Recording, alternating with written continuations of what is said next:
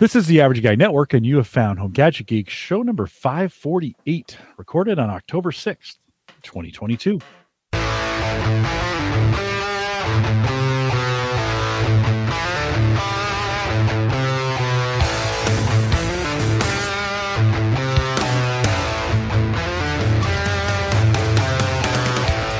Here at Home Gadget Geeks, we cover all the favorite tech gadgets that find their way into your home. News, reviews, product updates, and conversation, all for the average tech guy.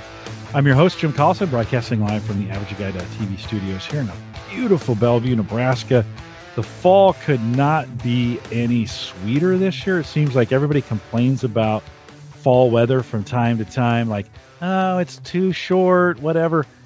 I don't know, Jay, this year, I don't know what's going on in Kentucky, but it seems like fall is here, and I think we're going to get a couple more weeks of it before winter comes. How are things in Kentucky?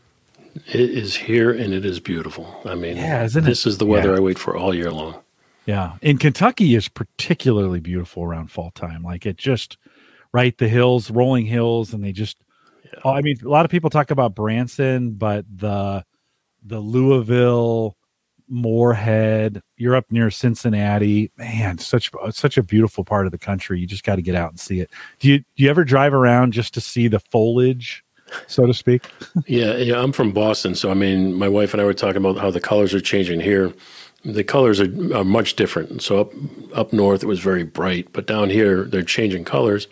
But we took a ride the other day, and between here and Louisville, and just the hills, like you say, and everything is just trees everywhere. So yeah. Spent a lot of time in California recently, and I came back. There's no trees and nothing's green. So yeah, it's pretty dry out there. Everything's green and rows and rows of trees. It's awesome. Well, we're with Jay Franze tonight, and Jay, tell us, just for those folks who maybe haven't heard or maybe missed the last time you were on, give us a little rundown on your podcast. What is it, and where can we find it? Sure. No, I'd be happy to. It's Franze and Friends. My last name, Franze and Friends. You can find us at franzeandfriends.com. It is a interview-style leadership podcast. We talk to leaders from around the world and also sprinkle in a little bit of entertainment. Yeah, it's a good one. I was on it a couple weeks ago, 4 or 5 weeks. Yeah. I can't remember. Super fun. Had a great time and enjoyed doing it. So thanks for having me on and appreciate you coming out to hang out with us tonight. Big thanks to Ryan and Bob from thinkcomputers.org who joined me last week. We started the PC build, the VR PC build conversation, and walked away from that, built some parts. By the way, in the show notes, 547, I have a PC Picker part list that I've started, and I'd love to engage in the conversation with you in Discord. If you go to theaverageguy.tv/Discord, love to start the conversation there. I think over the next couple months, especially during Black Friday and all the sales, and I've got a thing I bought a couple days ago, which teaches me again I buy too early, but we'll talk about that here in a second. We'll be doing the components, AMD versus Intel, what kind of board, how much memory, what are we going to put in? Jay, are you a PC build guy? Do you like to put your own stuff together, or do you kind of just buy what's on the shelf? You know, I am definitely a custom person. I've started in the world of PC, but right now I'm a Mac guy, pretty strong. Yeah, I have both. I use both. I have a Dell laptop. I have the MacBook Pro. I'm currently on a Mac Mini for the production stuff here. Mm-hmm. My work computer's a PC, so I do use both. I have an iPhone. Our work uses the Android phone, so I do bounce between both worlds. I do prefer Mac, but I do miss the days of building my own PCs and having just completely custom stuff. Yeah. Well, I'm back at it. It's kind of exciting. Now is a good time, although my dryer, my clothes dryer just bit the dust. I tried fixing it. There goes like I fixed that thing for 20 years. And so, it's $900 for a new dryer. $900.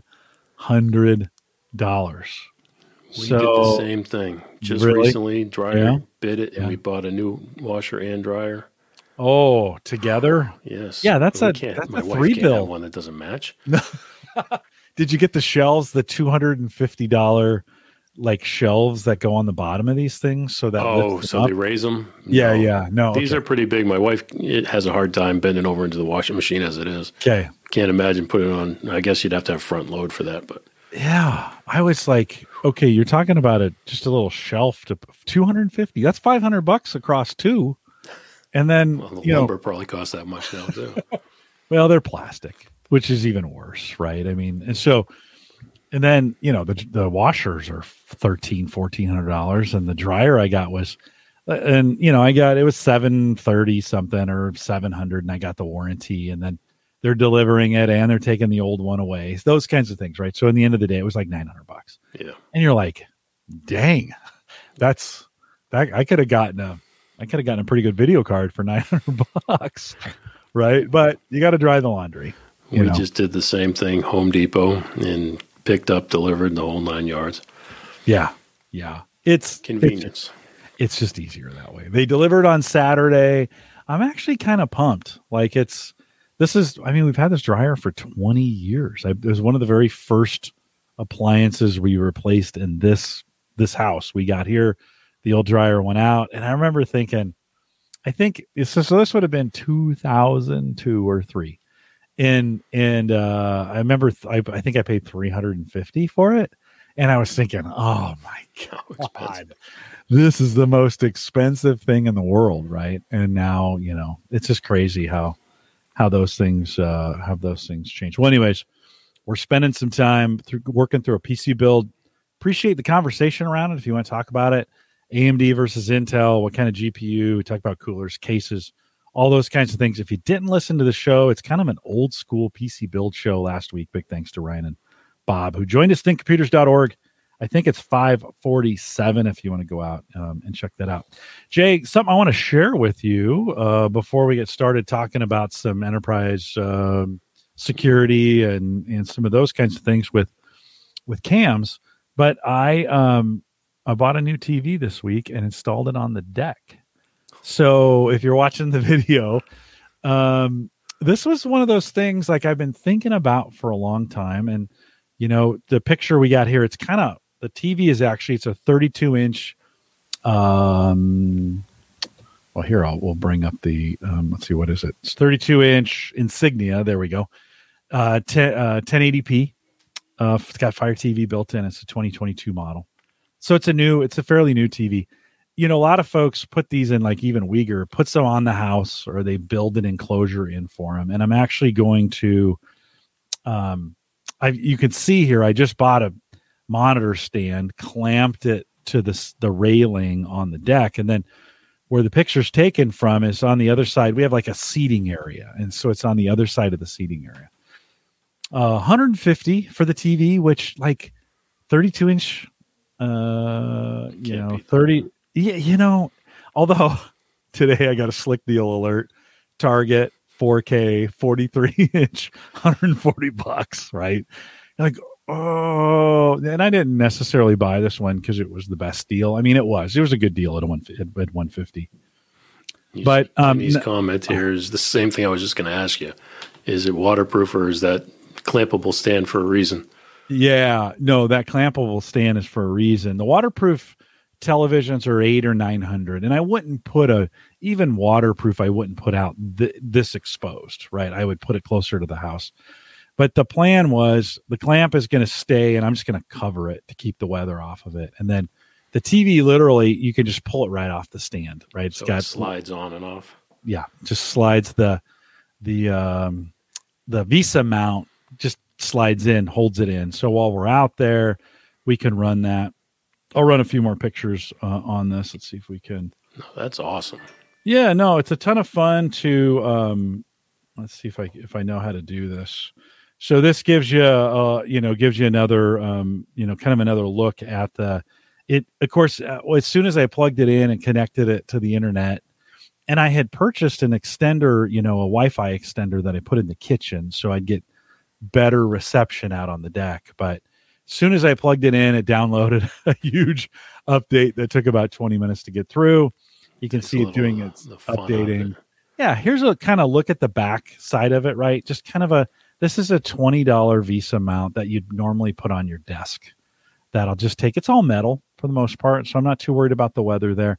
There's a plug that runs up for some of the lighting. You can see down at the bottom there. There's a plug that runs up for that I have that lighting plugged into, and this just has a two prong outlet that plugs right into that. Jay, one of the amazing things is, the in an early picture, you can see that yellow sticker. That's the energy consumption, right? This thing doesn't even use $20 of energy in a year if you watched it 5 hours a day. Like, it's $20. And that's based on like 12.5 cents, per kilowatt hour. And I think we're 10 cents here.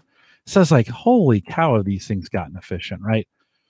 So you can see it mounted on the side. The good news is I think we're just trying it here. Buying this kind of clamp allows me to move it around to a bunch of different locations. Yeah, I never thought of doing it this way, but that's awesome. Yeah, kind of fun. And of course, the Colts and Broncos are playing right now on Prime. And but I brought that up. It was super easy. This kind of gives you the view of what you would see sitting on the deck. So it sits up a little bit, it's tilted down, so the screen is not, you're not getting the glare from that. That's 32 inches, so it's not the biggest thing in the world. I don't know if I would sitting on the deck. Yeah, for $150 and sitting on the deck, right? See, my back of my house is similar. To the left of where all your stuff is, left of my deck, is a wall, but it's just blank. There's nothing there. My wife's like, we should just get a projector and project movies or stuff up on the wall. But to me, having a TV like this, while you're at my grill is in roughly the same place, and we have a little seating area right there. 32 inches would be more than enough for what we would use. Yeah, that's what I thought too. I mean, I think I could have done a 43, but then this was just. I could. Yeah. Do you think that's all the space that you have in there? I think it would take up too much space for what we have. Yeah. We want to watch some football and maybe some things out there on a nice evening, have some, maybe play some YouTube music videos or some of those kinds of things. What's out there? KDJ says still naked in the elements. So I'll bring the TV in, and it's actually in right now. So it literally, you just unplug it and bring it in. And I don't want it out there anyways. Like, I don't want my neighbors. I don't want it. I don't want it back there. So the mount allows for really easy, put it on, take it off. And then I'm going to buy another mount for the treadmill. And today I have a little 1440 monitor on there, and this baby's going on the treadmill. It's okay. That's what I'm all about. If it's worth doing, it's worth overdoing. So, especially one that you can use for both purposes. Right. Get the same style mount and just slip it on both. Yep. And so that's where it'll rest on the treadmill, in front of the treadmill. And then when we want to bring it outside, just unplug it. Chances are I'm going to be either inside or outside, not using both at the same time. So what's the clamp like? It's got to. If you put it on a treadmill, it's going to be tilted. So would it just? No, the clamp is, or the treadmill. The thing I have on now is a full floor mount. So it's got 4 wheels on the floor, and then it's got a pole that sticks straight up to the top of the treadmill. So I just need to buy an adapter to go on the top of that fits this mount. Kind of like an AV stand. Yeah. No, it's exactly like an AV stand. Yeah. So, so this is probably true, Bob. Bob says Jim hasn't admitted that the screen is actually in front of him right now. So Bob, you don't know how hard it is I've been trying to think, like, maybe I'll put the screen down here, right? I have 9 screens down here right now. So it's like, maybe I can find a spot to put the. Well, I did that, Jim. I've got one right in front of me. Yeah. Not the computer monitor, but I use it as a second monitor. It's actually on the wall. Yeah. Kind of comes out if I need it to. Yeah. It's a Samsung. It's, I don't know, maybe 40 inches or so. But it's beautiful. It's got all the built-in, channels and stuff. So it's got built-in channels. It's got Netflix, all the same type of stuff. No, it's listen, I'm addicted to screens, Jay. I just am. I can't, if I, in a perfect world, I would only have screens, like my walls, screens. Yeah. Right. That's just what I'd have. Let's three. Brian's asking me a little bit about, he says, this is a special stand clamp to release it easily to bring it back in. If so, do you have a link to share in the show notes? So I'll throw this link in the show notes, but Brian I'll show it to you right now. No, not special. It's just what you would normally do is you would connect the VESA mount to the monitor, and then it's got just through gravity, right? It just slides together so it holds it in place. And then typically you'd put a screw in the top to kind of lock it in. Well, I don't really need to lock it in, so I'm going to leave the screw out. And that just allows you to kind of pull it in and out. How does it keep from sliding all the way down the pole?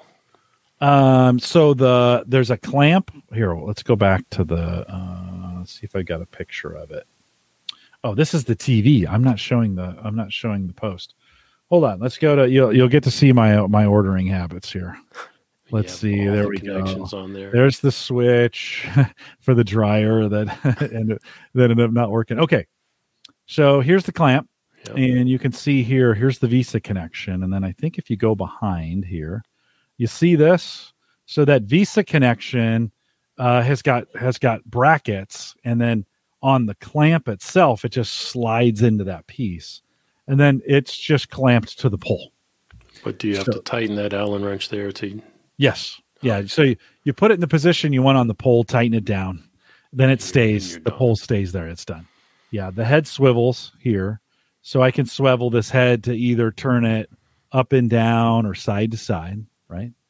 And so the key is for me is to find another arm that'll fit the AV stand that I have in the treadmill desk. So you need the right diameter. That fits this. Yeah, fits this. So I could just slide it in one of those. So Brian, that's how it works. You can see here, this was $25. So not terribly expensive for a stand like that. And it just literally installed. You can kind of see down here, here's how there's an adjustment to clamp it to the pole, an adjustment to do this. I don't know what camber adjustment. I don't know what that's called, where you tilt it down or tilt it up. Just call it tilt. Yeah, there you go. Tilt. And then of course there's a good picture of how the VESA bracket fits into the clamp. So pretty cool. Listen, not a bad price for utility you get from it. What I'm finding in this space, like these things used to be a little bit more expensive, but they have dropped. Like monitor mounts have dropped to the bottom. They're $20, $20, $25, $30. And they get your monitors off your desk, no stands. I didn't even install the stands that came with the TV. So I'm pretty pumped about sitting out on the deck watching a little TV. Right, that's what I'm saying. You're going to be out there with your laptop, and you'll have HDMI into the screen there. You're going to be doing everything outside from now on. It's very possible. Well, and because it's a movable mount, it allows us to move it around kind of, we might, and I've got plugs all over the deck, so we could kind of put it on either side. We got some flexibility with it. It literally takes a minute to move it. So it was a cool gadget buy, $170 probably with the mount, and say $175 with the mount and the TV. That's a pretty good, it's not the $900 I dropped on the dryer, but you'll get more use out of it. I will get a lot of use out of the dryer, but I'm hoping to get a lot of use. You'll get more use out of the TV. Yeah, I hope so. I hope so indeed. So, well, Jay, last time I had you on, we kind of ended the show talking a little bit about what you do. And, we said, hey, in this area of, kind of enterprise security and some of the, especially in the space, in the camera space, right? Having these things that kind of watch what's going on. I think in the interim, I had a guest on where we talked about the AI and what they do. It's basically putting a human between the AI and the police, basically, right? What they do. But I said I'd have you back to talk a little bit about what you do. So reacquaint us with that area that you do, and let's talk a little bit about this. Sure. No, I work in contract security, so we provide physical security, manpower, the actual people that go in and secure buildings in transportation centers, and so on and so forth. I mean, hospitals, universities, tech campuses, all of the major tech companies we've secured, if we're not securing currently. And so we provide the people, and we do a little higher. We're not the sit back in a chair with your feet on the desk, eating a donut type of security. We are a little higher level. So we provide very, very trained people to go in and secure property and people. And then in addition to that, we have non-uniformed people. So again, people that go into the campuses like the giant campuses. After YouTube got shot up a few years back, all of the campuses wanted people to go on their facility and walk around in plain clothes so that nobody would know they were there, but their staff would feel safe. So we do all that. We provide all that. But in addition to that, our clients, my clients, I work with the client very close to discuss their program, so what they need. So, for example, if it's a building that has a truck yard and maybe a data center, we have different style officers that go in each one of those locations to handle the access control, which is the people that come on and off the property. So whether it be a customer on and off the property, whether it be employees on and off a property, or trucks that are delivering product or taking product away, or even just the data, the information. These data centers have very large mainframes and rows of computer systems and networks that transmit data to all of their locations. So we secure all of that, all of the access control of people and product, people and services coming on and off. But then when we're working with these clients, we try to find and identify other areas that we can kind of complement the service. And that's where we bring in camera systems. We bring in robots if necessary. We bring in drones if necessary. We have command centers. We have global command centers.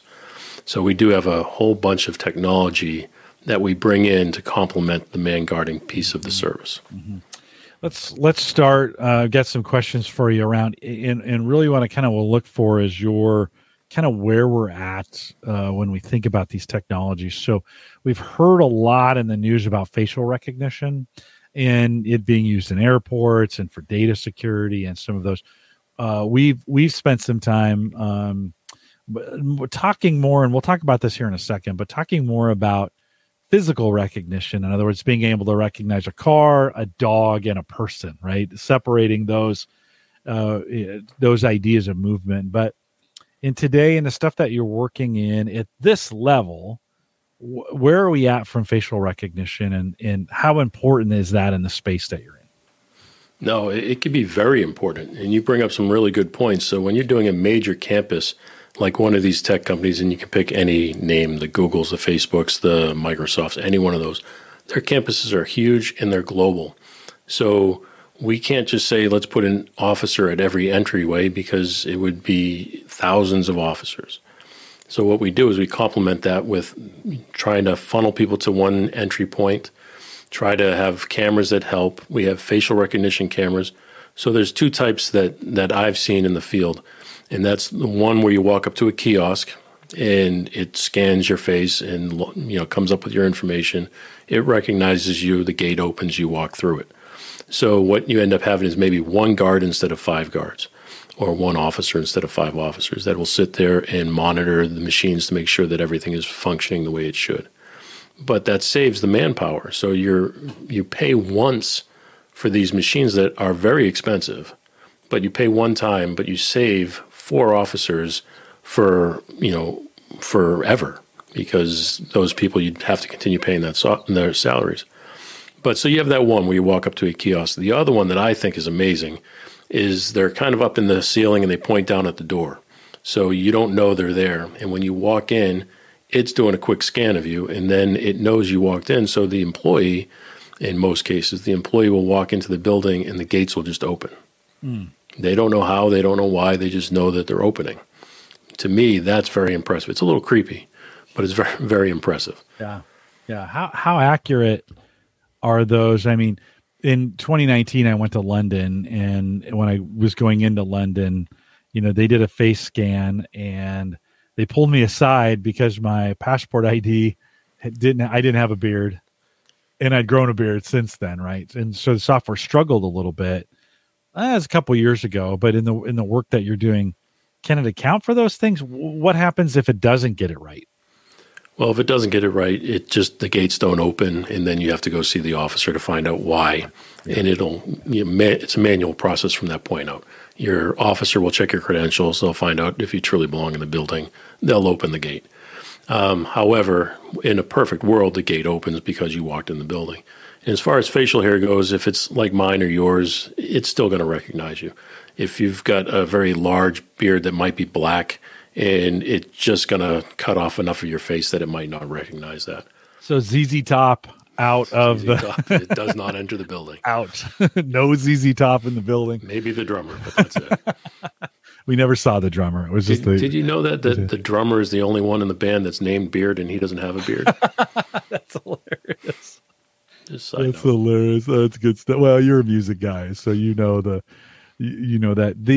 when we think about facial recognition, then a lot of folks got kind of creeped out by it because of the data security and some of those pieces in an enterprise setting or in a corporate security setting. Is there as much scrutiny around that of data privacy or facial privacy?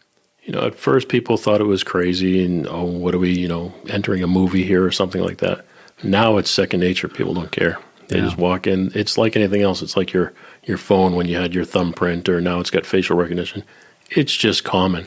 It's a little bit, higher tech than that, than your phone. Yeah.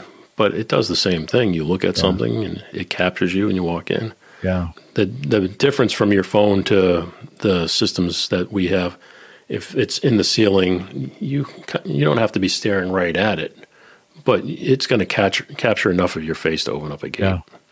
Do you feel comfortable enough, since this is Home Gadget Geeks and we're talking about technology that eventually makes its way to the home?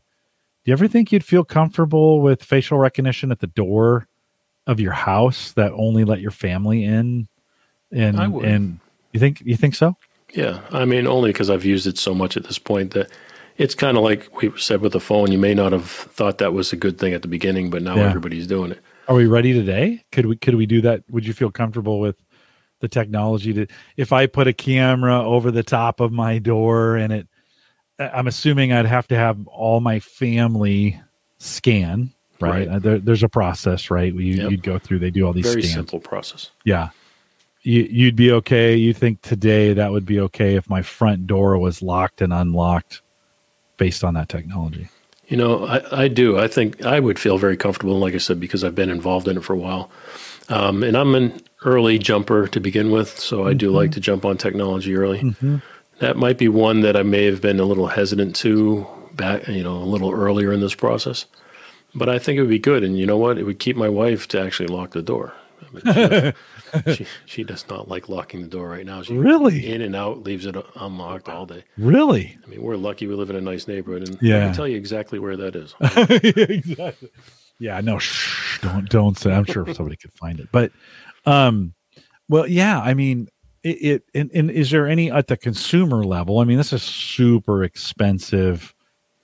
When we think of these big data center spaces. Is there anybody? Is KDJ? He's not in favor of this at all. Is there anybody in the consumer space that's getting close to this that you know of, or have you seen anything like that? I haven't seen anything, but the same people that make it for us make it for others. So I definitely would not think that is far off. Yeah. But like I said, right now it's fairly expensive, but I don't think it's going to be expensive forever. We're talking about typical cameras that do this. It's nothing special. Yeah. Well, Sighthound, who we've been following, Mike Uyghur, introduced me to that. They do kind of object recognition, and this is the area where it differentiates a deer from a banana man from a human, right, type thing. And so that is down at the consumer level, but I have yet to see that kind of integrated in with access. Your door, yeah. Yeah, access. Certainly could be. You think our door locks have gotten really good over the last 3 years now. You know what I think most people don't realize with door locks, right? So if you're going to automate your door lock, your door has to really work. Like it has to shut and shut perfectly Right. every single time. And if you have one of those, you're like, oh no, I got to kind of jimmy it or pull it in or like, whatever. Not going to work. No, it's not going to work on those. Those things won't work. But in the area, so how are you guys, when we think about object recognition versus facial recognition, do you guys use that and how are you finding it helpful? We do use it. We don't use it in the access control portion, but what we do is use it out in the field. So a lot of our fields are large truck yards. Some of them are just open land. Like we have one of the power grids. So it's just massive amounts of open land before you hit the next power station and so on. So what we do is we have camera systems staged at strategic locations across the property, and it will recognize the difference between a person or an animal or the wind blowing or making a sound or something going by the camera that might not quite be a person. So it does recognize all that stuff. But what I like about it, in addition to that, are these cameras can talk to you. So if it does detect a person in California, unfortunately, the homeless population is so large that people come onto this property to try to just find a quiet place to sleep, or set up camp or those type of things. And because it's private property, they're not allowed to do so. So what happens as soon as they reach a certain point on the property, because you wouldn't know what that point was otherwise, but as soon as they reach a certain point, the camera will light up and somebody in a control center will see that, and they're able to talk to that person through the camera. So they can just let them know, hey, you're about to enter private property, we're going to need you to turn around and so on. And if the person turns around and walks away, then, problem solved, everything's done. But if they don't, then we can send machines, the robot-style camera systems and stuff, or most likely what we do is send somebody out in a golf cart to go say, hey, we need you to keep moving on. Move on. Yeah, and oftentimes, do you find that's effective enough, just a voice coming on over the camera and saying, hey, you can't stay here, you need to move on, is enough? In most cases, it's more than enough. Because everybody knows. I mean, unfortunately, like I said, the homeless population, they're not there to cause trouble. They're just looking for a place that they can sleep. Yeah. And they know if they've walked to a point, it's wide open land. So they know as soon as they hit that point, I just got told to turn around. I can turn around, walk 5 feet, and set up camp right there. Mm-hmm. Mm-hmm. Yeah. You've said the word robot a couple times. Oh. Tell me how you think. Like, I think we're thinking like, get off the property, kind of thing. How are you guys, when you say robot, what do you mean? Oh, these are awesome. These are absolutely awesome. There's 3 main types of robots that I see out in the field. Now, these are not that common, okay, because they're expensive, and most facilities that we secure don't have a need for them. However, when you do see them, they are awesome. Now, the first one that I used to see all the time was a small little egg-shaped thing, kind of looked like more of an R2-D2 style robot. Maybe 4 foot tall in kind of that egg shape with heavy base, kind of like a Weeble, wobble but won't fall down style thing. Mm-hmm.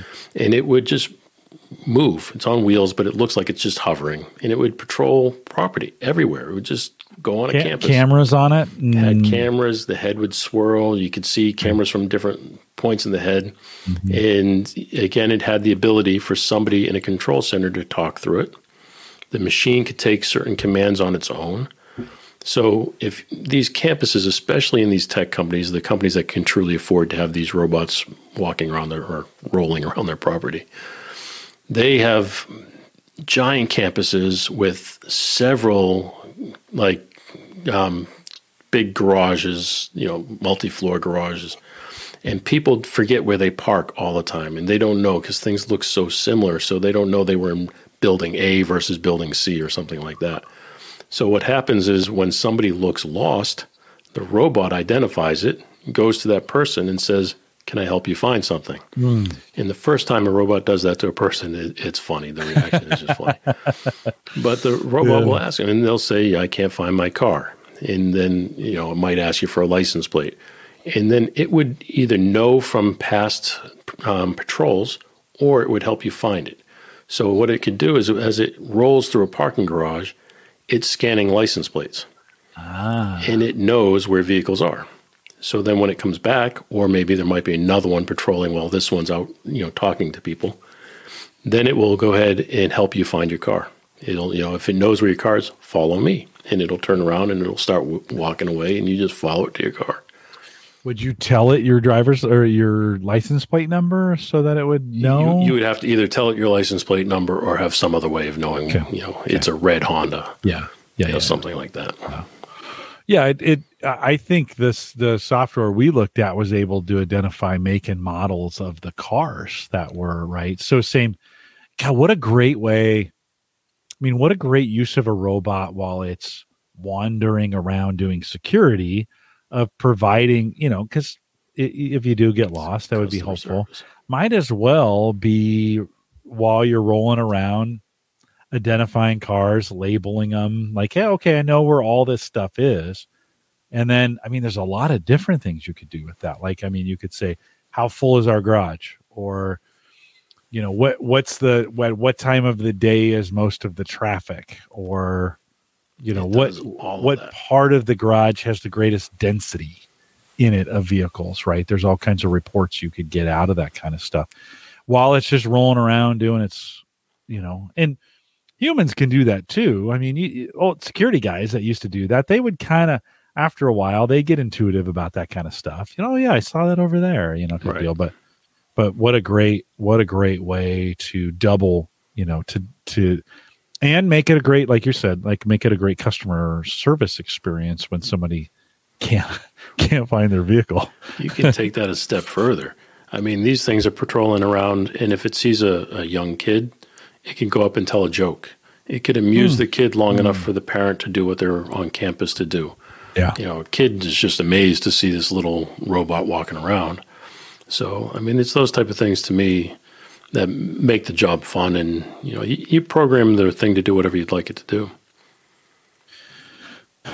Yeah. Well, and you just, you kind of wonder from a form factor standpoint, Brian had said soon enough, maybe, send a Tesla bot, but I wonder what the right form factor for that is to make people feel comfortable, and yet for it to have maximum security.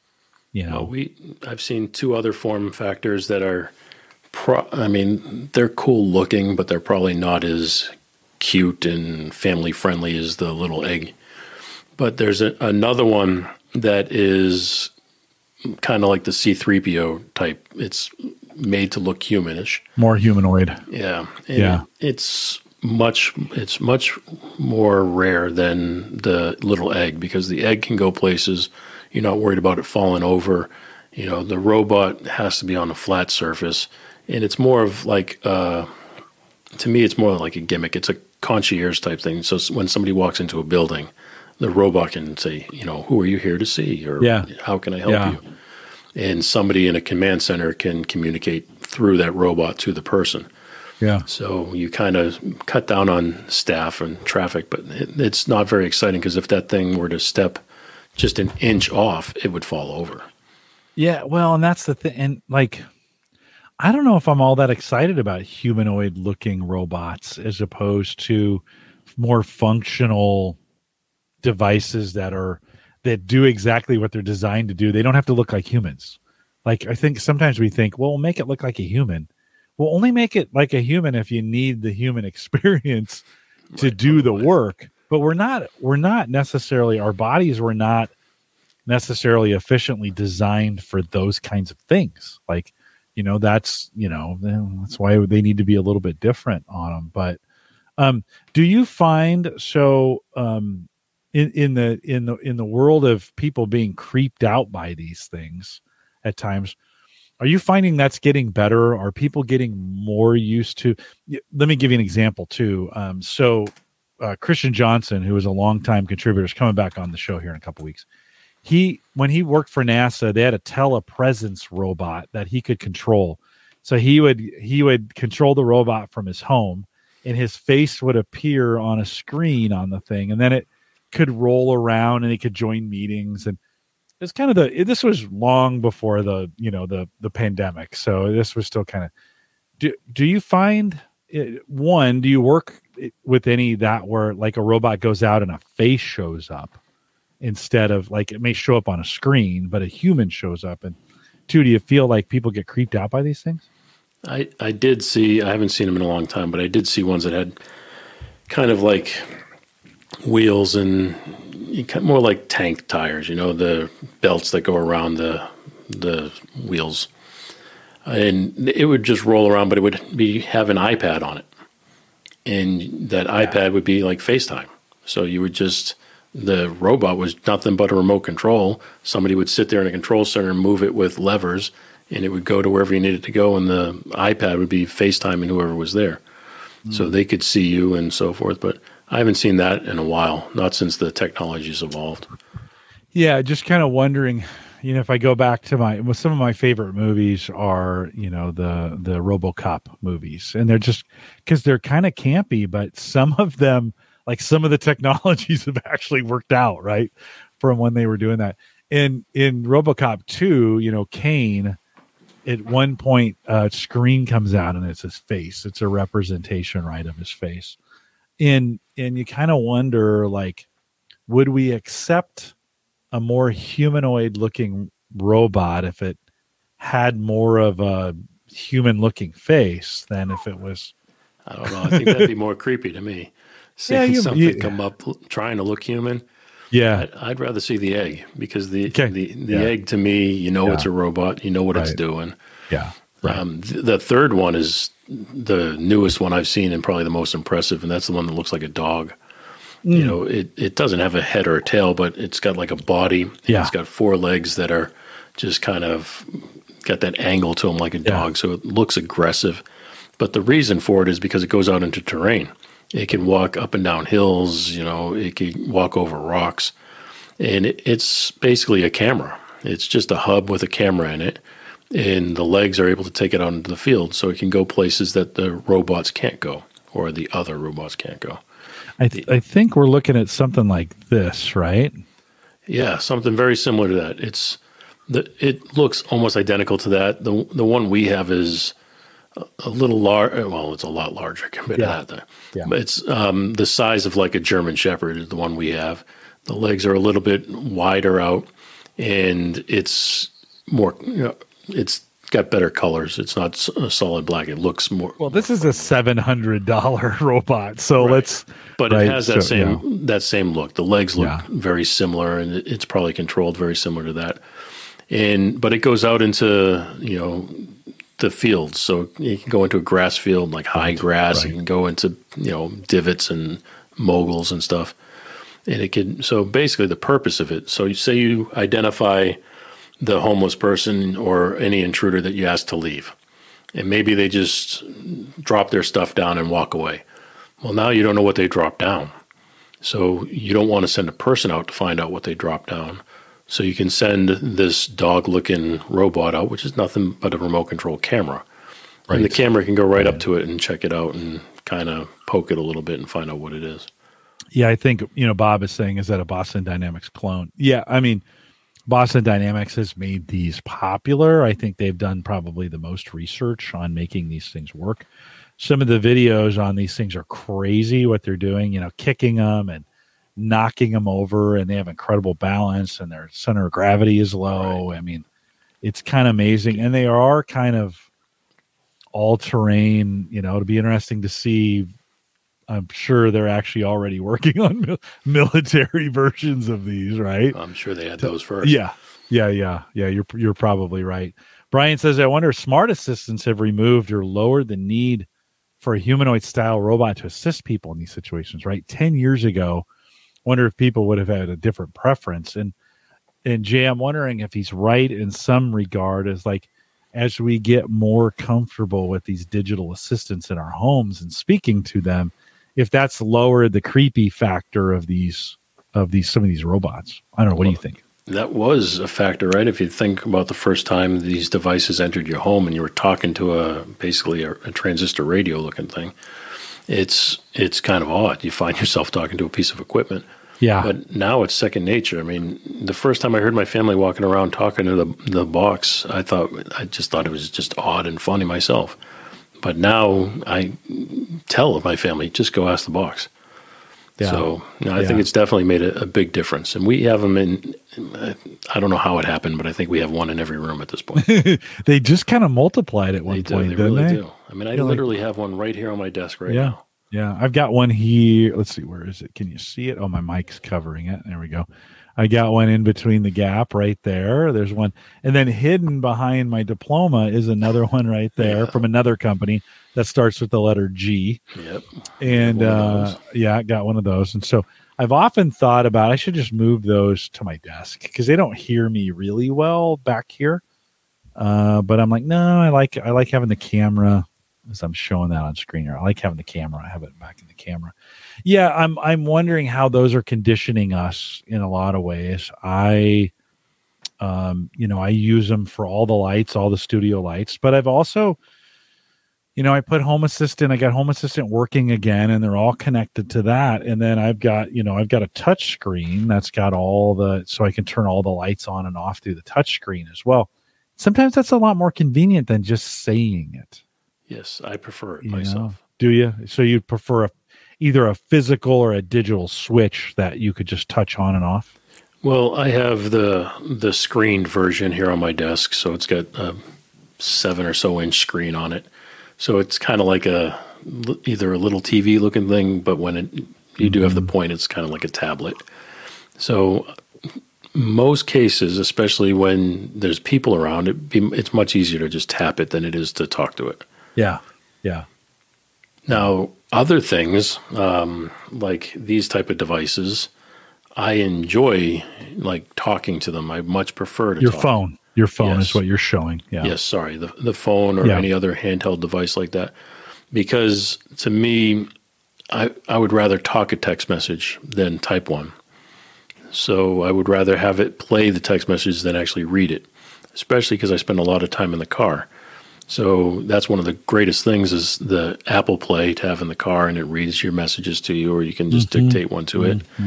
I think that stuff's amazing. Or tell it, hey, please read my last email, and boom, it's reading your email for you.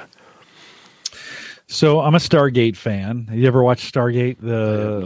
Okay. So in the series, it's kind of a futuristic thing, but they always have an earpiece and a microphone that comes down, no matter where they're at, right? And they can tap on it and it'll communicate. And it's just an easy way for the show to get around the communication problems that would exist normally.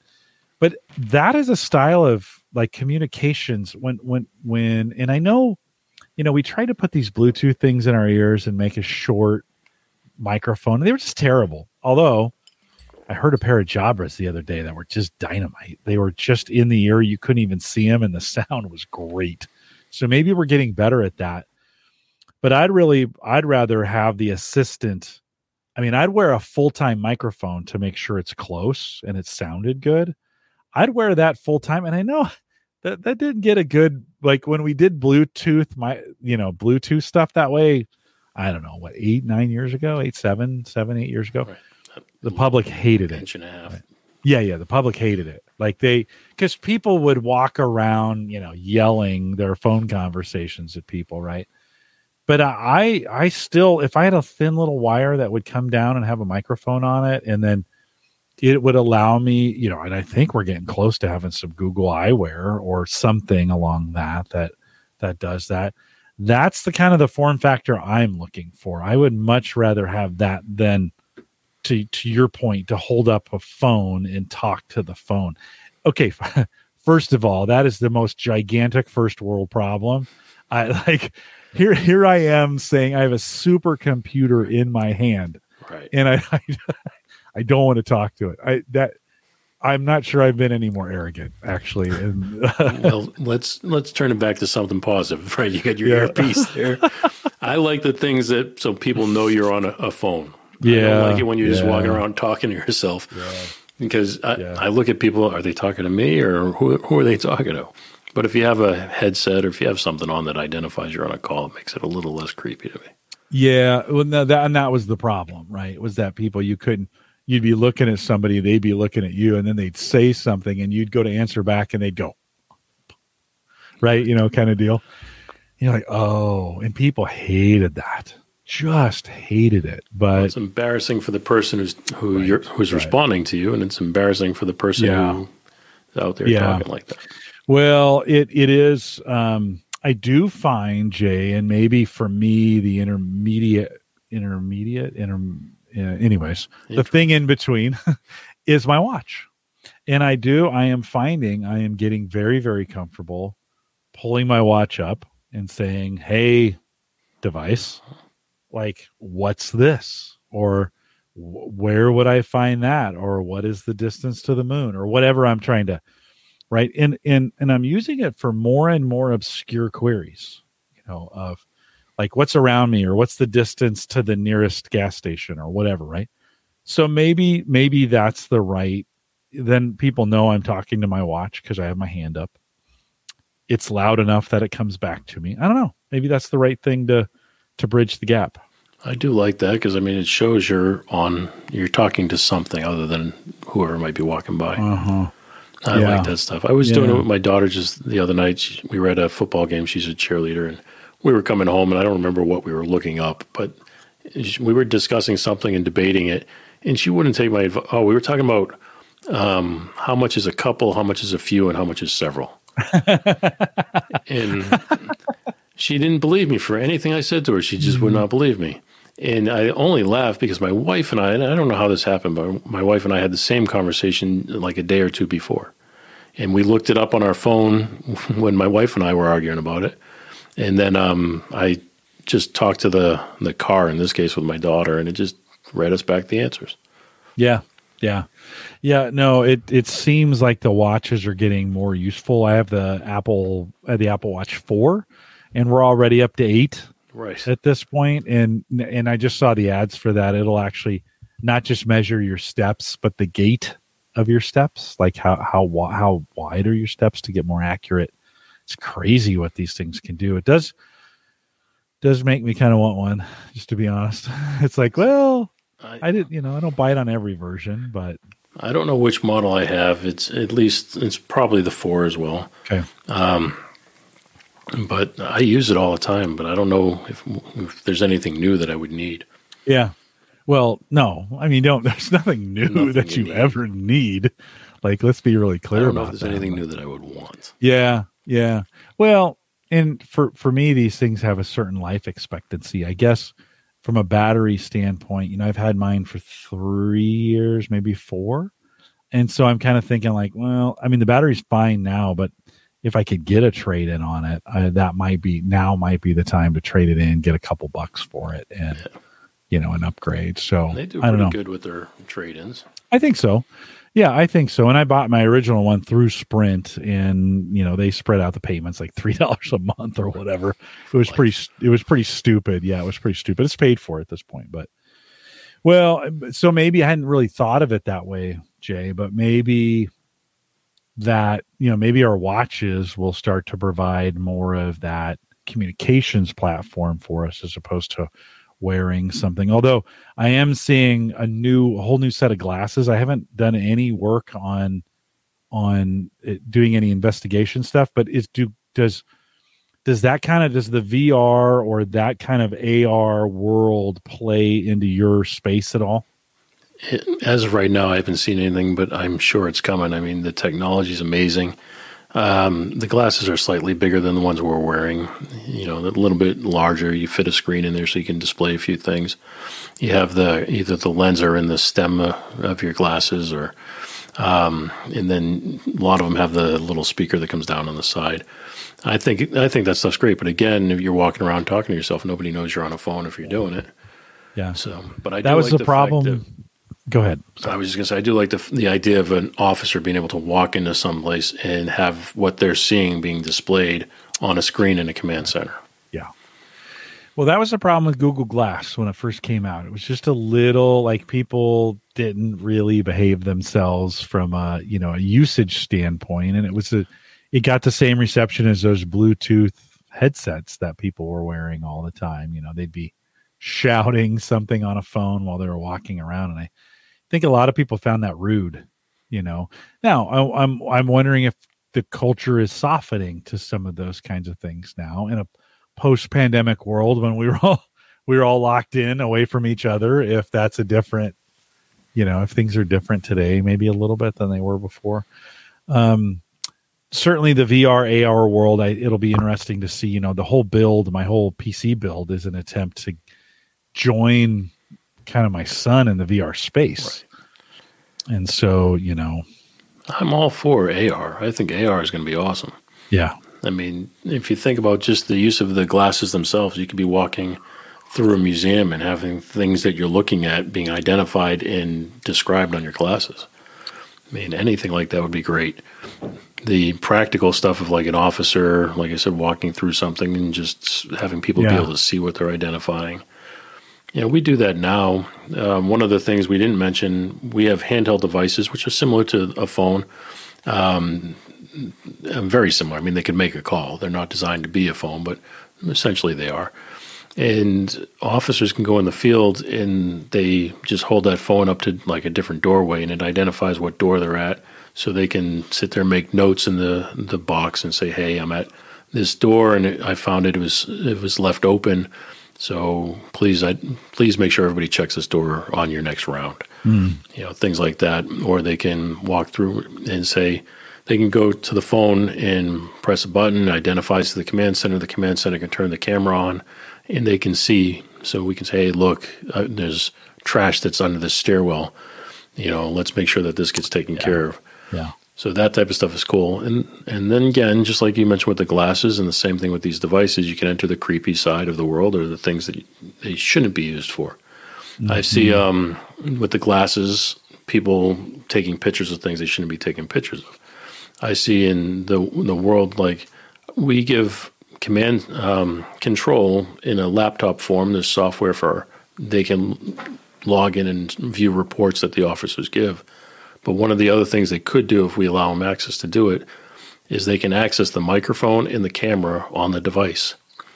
So they can turn, if they haven't heard from an officer in a certain period of time, they can turn on the camera and microphone and they can find out where that officer is. Yeah. So it's kind of a little Big Brother-ish, but it's designed for safety purposes. But people use that.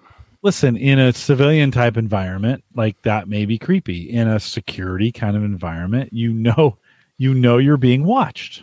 Right? It's a difference of expectations, and I don't think there's any. Certainly, if I'm a security guy and it's an area. I mean, there may even be some military applications for that when you think about being able to turn it on and see where this person is, or what have you. Yeah, in those kind of environments, I don't think that's Big Brother. I think that's security. Again, that's the line between security and surveillance is very close, right? But you said it perfectly. Yeah. You're being watched. You're the one watching, and you're being watched. And it's for your own safety. That's the purpose behind it, is for your safety. Consent is the key, right? Is the difference on that, right? And consent. Bob is reading my mind. He said, Jim will have issues with AR. He'll be unsure of how many screens to project, right? I was just going to ask you this question. I mean, that may be one of the things I was thinking of, like in a true AR environment. A lot of the processes that I do at work require, or I'm more efficient when I have multiple screens. And I'm not doing much with them except looking up data and copy and pasting stuff over. In an AR environment where I could completely have a custom interface for that, I could literally sit there with a hand controller, set those monitors to be exactly what I wanted in the workflow, and then do my job inside of AR, which would be way more efficient, to be honest, than in real life, IRL, right? So, Bob, like maybe I need to hurry up and get this video. I just kind of thought, I do these as an example, I do these processes every month and I just got a new file today. All our certified coaches, we send an email, we send them a newsletter on a monthly basis. I get all the bounces. So I have to grab the file, look at the email, compare it to our database, see, have they given us, did they change their address in the last 2 years? Right? We have a file for that. Then so who are they? Where is that? And then grab their name and go over to LinkedIn. If we don't have a secondary email address for them, find them on LinkedIn and send them a note. Now, I think, do that all via AR. If I set up those screens, I couldn't because it's at work and they won't give me access to it. But let's just assume for a second I could. Right? That should work in an AR. That would be an efficient use of work in an AR setting, don't you think? I think it'd be awesome. I mean, all I think is the average person is going to walk around with a set of glasses, and they'll have that one screen in front of them that they do everything on. And then I picture people like myself having a few screens, and then I picture you just having a wall. It would only be screens. Like I don't know what that just makes me feel comfortable. Like it's like a warm everything blanket at one time. Yep. And I don't want to 3 screens. That's my comfort zone. Yeah. Yeah. Well, I mean, I've got 1, 2, 3, 4, 5 here. I'm only using really one, but cameras are going on one, and there's some, my Google Analytics account is up there, and I got the weather on this one, and all the home automation controls are right here. I like one it. CPU? No, they're spread. I got the Mac. The 2 ones to the right are on Windows. This is on the Surface. So okay, because I have 5 screens as well. Yeah, but they're all on. I've got 2 on one machine and then 3 laptops. So yeah, no, and for some things you want different processing power for those. You wouldn't want to necessarily combine them. Oh, and then I've got a Fire tablet that's got the humidistats, for the cigars. So I always kind of know what humidity those are at. Yeah, I'm a visual guy, right? That's just what I like. But I hadn't, until we started talking about this, I hadn't really thought about the use of VR in a production state for me. And I've always kind of poo-pooed VR not poo-pooed it, but I've been skeptical of it having use. But all of a sudden now I'm like, well, shoot. Like, if I could set up those screens the way I want them and create some processes in the virtual world, I could be way more that then it would be that weird Minority Report where they're doing all the weird hand things. That would be weird. Exactly. But my question is, where's the power coming from? Where's the CPU? How are you if you're on the move? True. Yeah. I mean, I guess eventually it's going to. I mean, is it powered off a phone that sits in your pocket? I mean, that could be a possibility. Yeah. In this case that I'm talking about, this would be a full work situation. So I'd come in, stand up or sit down, to put a VR headset on. The screens that I need would pop up, and then I would just start doing my thing. But from the prior conversation, thinking about having a pair of glasses, Google Glass, that would have been, how long ago was that? 8 years ago? 6 years ago? Somewhere, do you think? 5, 6, 7? 5 and 8. And think about Google, stop. Hey, Google, stop. Like I said the word. I invoked the word and she just went crazy. You did it. I did. Think about how more powerful our phones are now than they were then. So much. Absolutely. Yeah.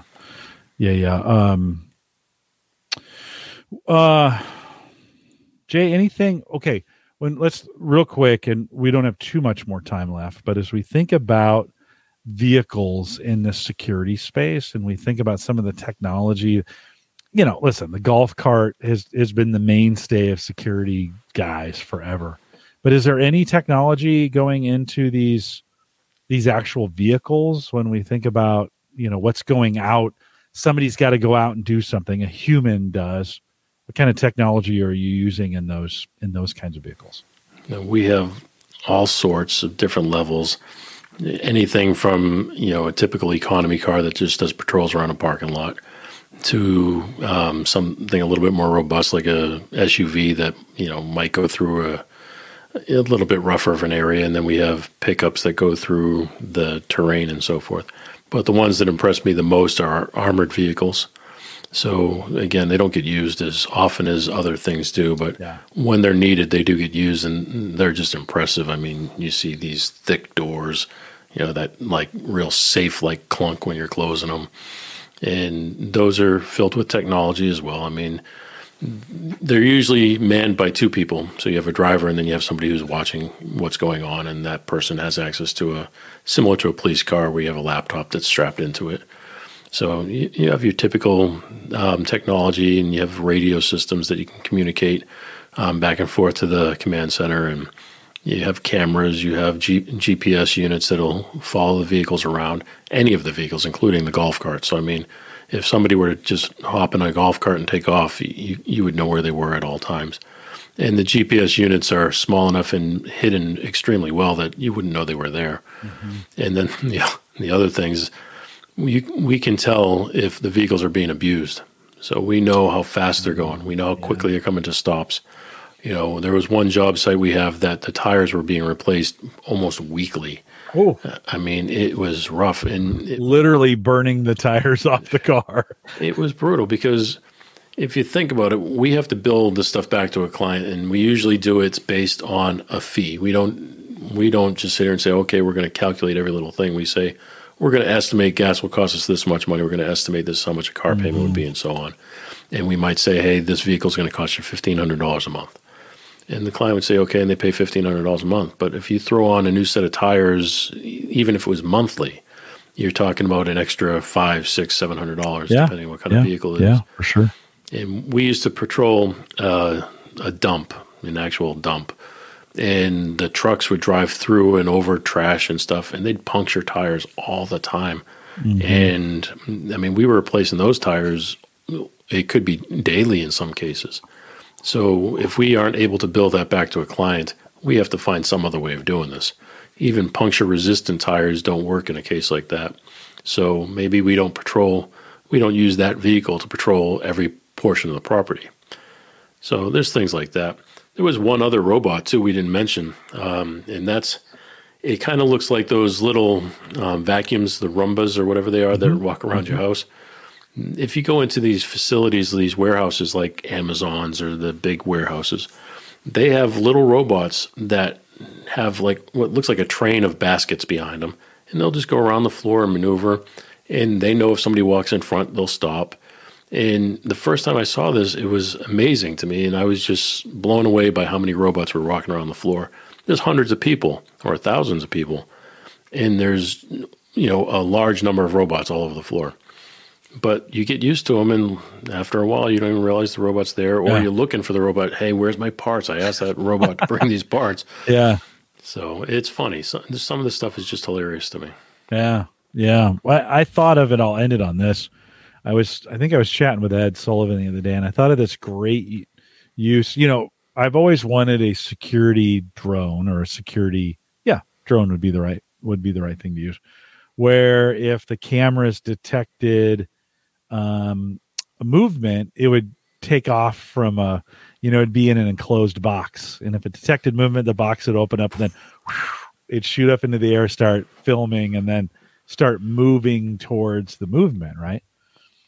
Well, okay, so thinking of a drone in that, in that light, and then so marry that with your Peloton bike. So say I want to do a bike ride across the country. I can send my drone out and as I'm biking, it'll actually be flying the route, right? Showing me where I would be, if I was actually on the route, where I would be, what was around me, what was doing. Like, how cool would that be? Wouldn't that be cool? If it's raining, you got a mister in your face. Exactly. That'd be awesome. Because I did this for a while. I used to be on the bike and I'd watch YouTube videos of people who would bike certain trails or certain roads or whatever. It's much more enjoyable than just sitting on a bike doing nothing. Now, Peloton changed the equation by putting, fitness instructors on these things who would tell you crazy stories and they were super hot. Like you wanted to watch this stuff, right? Because it was, but to put the two of those together and be able to in real time say, hey, I want to, I need to control this drone and I want it to follow this route as I'm biking at the speed I'm biking or whatever, running. I mean, any of those kinds of things the drone could replace you from having to be out. You'd still be doing the work, right? You just wouldn't have to be out in the elements. Well, that would be awesome. I mean, we use drones as well. I mean, we use them to go just fly around a facility and check on something. Same type of use as one of those all-terrain robots. Fly something out, check on it. But the downfall to all this technology that we haven't mentioned is battery life. Yeah. The little robots, they know where their home base is, and when they start to run low, they go back to their base and charge up. Yeah. The drones have to charge up for a certain period of time. They only last for like 20 minutes. I mean, they are not long-lasting things. Yeah. Yeah. Maybe I need a robot bike to be the so instead of me. Let's be real, we're not biking for more than 20 minutes anyway. So. You're probably right. You're probably right. Yeah. You're probably right. It would, it's like Bob mentioned Tesla earlier. It's like, let's be real. I mean, Teslas, you got to charge them every so often. You drive for 300 miles or whatever it is. Yeah. The bike, we'd ride for 20 minutes, stop and let the drone charge up. Well, and I wonder how long before we have enough collective information about certain areas. Think about, Google Maps and them sending out cars. And they're only taking pictures, but I imagine at some point we got to get to a spot where AR or AI would be able to stitch all that together in a way that would be more realistic from a movement standpoint. So you could actually, with a set of VR goggles, move through that area and it would feel pretty real. Yeah, it would feel, and different than a 3D created model where somebody's making it up, right? This is actually based on real, we're constantly scanning, you think of like the Grand Canyon, right? And you could scan that, doesn't change a lot, right? So you could do a complete scan of the Grand Canyon and then in theory, you could take walks through those areas that would feel more real. Feel more realistic than just pictures, you do the Google Maps and it shifts picture, which is still amazing. Well, I use that all the time to start looking at places I want to go, just check it out and that type of stuff. Yeah. Well, good stuff. Imagine where we'll be 10 years from now. What do you, as you look ahead for what you're doing, is there something that's we're not doing yet, but that you can really see on the horizon that's coming? That's kind of exciting. I don't know how, I'm not the guy that can project these things. Yeah. I know some of the things, like we talked about the robots, they keep advancing throughout the years. One of the things that I thought was very impressive is we have camera systems set up at the front of the buildings where people drive onto the property. Every single license plate gets registered. So it gets registered at that point. The robots, if you have it tied up, they know where their car is going to be going. So things like that watch every little thing you do. Yeah. But no, I just think these robots get more impressive every year. So I'm expecting them to just do more work as the years go by. Yeah. I mean, there's a whole bunch of technology that it's not quite as exciting, but it does really cool things that, we haven't talked about. Yeah. So it's just technology is like, it's ever growing and expanding and it's awesome. Yeah. No, some cool stuff ahead, Jay. Thanks for coming back. I think I have you back with your co-host here in a couple weeks, spending some time doing some more chat. In the meantime, I think next week Edward Weniger joins us, and we're going to talk cryptocurrency and Bitcoin. He's kind of been a long time since I've had Edward on the show. We're going to bring him back. I think he's going to harass me. So if you want to hear him just kind of dig in on some of my crypto decisions, come back next week, next Thursday. You want to do that. And then Christian is back the week after that. And Jay, you're here, and Marv V joins us. Dave from Mac Geek Gab will be the week after that. And we're getting dangerously close to Thanksgiving here in the United States. So, Jay, can you hang on for just a second? Absolutely. Love to. All right.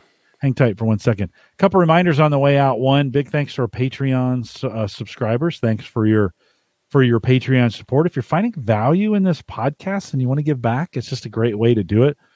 Bob Carpenter did that just a couple weeks ago, and we appreciate you doing that too. Join us, theaverageguy.tv/Patreon. No pressure, but appreciate that. I spend some time doing this, and it's not necessarily all free. So thanks for the value that you see in the podcast. Join us. I mentioned our Discord group, theaverageguy.tv/Discord. If you want to leave me a message, homegadgetgeeks.com to answer on the show. Do me a favor. If you do leave a message, send me an email, jim@theaverageguy.tv, and let me know you left a message. I don't always get those emails, and appreciate you getting that done. Of course, the averageguy.tv platform, powered by Maple Grove Partners, and Christian has just added. In fact, he just recently upgraded my WordPress instance to the latest and greatest of stuff, and we had a little hitch. I pinged him. It was fixed within a couple hours, and all was good. So if you're looking for high-speed, reliable hosting from people that you know and you trust, that's Christian. Visit Maple Grove Partners, all one word, maplegrovepartners.com, and plans are still starting at $10. And if you need a site, he can get it set up for you. We are live every Thursday, 8 p.m. Central, 9 Eastern. And Jay, you guys are live on Wednesdays. Is that right? When you're doing? Yes, sir. Wednesdays, 7 p.m. West and 10 p.m. East. Franze and Friends. Say the time again on those Wednesdays. When? 10 p.m. Eastern. Okay. 10 p.m. 9. All the information over at franzeandfriends.com. All right. Super, super good. We'll be back next Thursday, 8 p.m. Love to have 8 p.m. Central, 9 Eastern. If you'd love to join us then, we'd appreciate it. For those of you, Bob and Joe, KDJ, always good to see you coming out. Dan was out there a little bit. Ken was out there a little bit earlier. Brian, thanks for joining us. We'll be back next Thursday. With that, we'll say goodbye.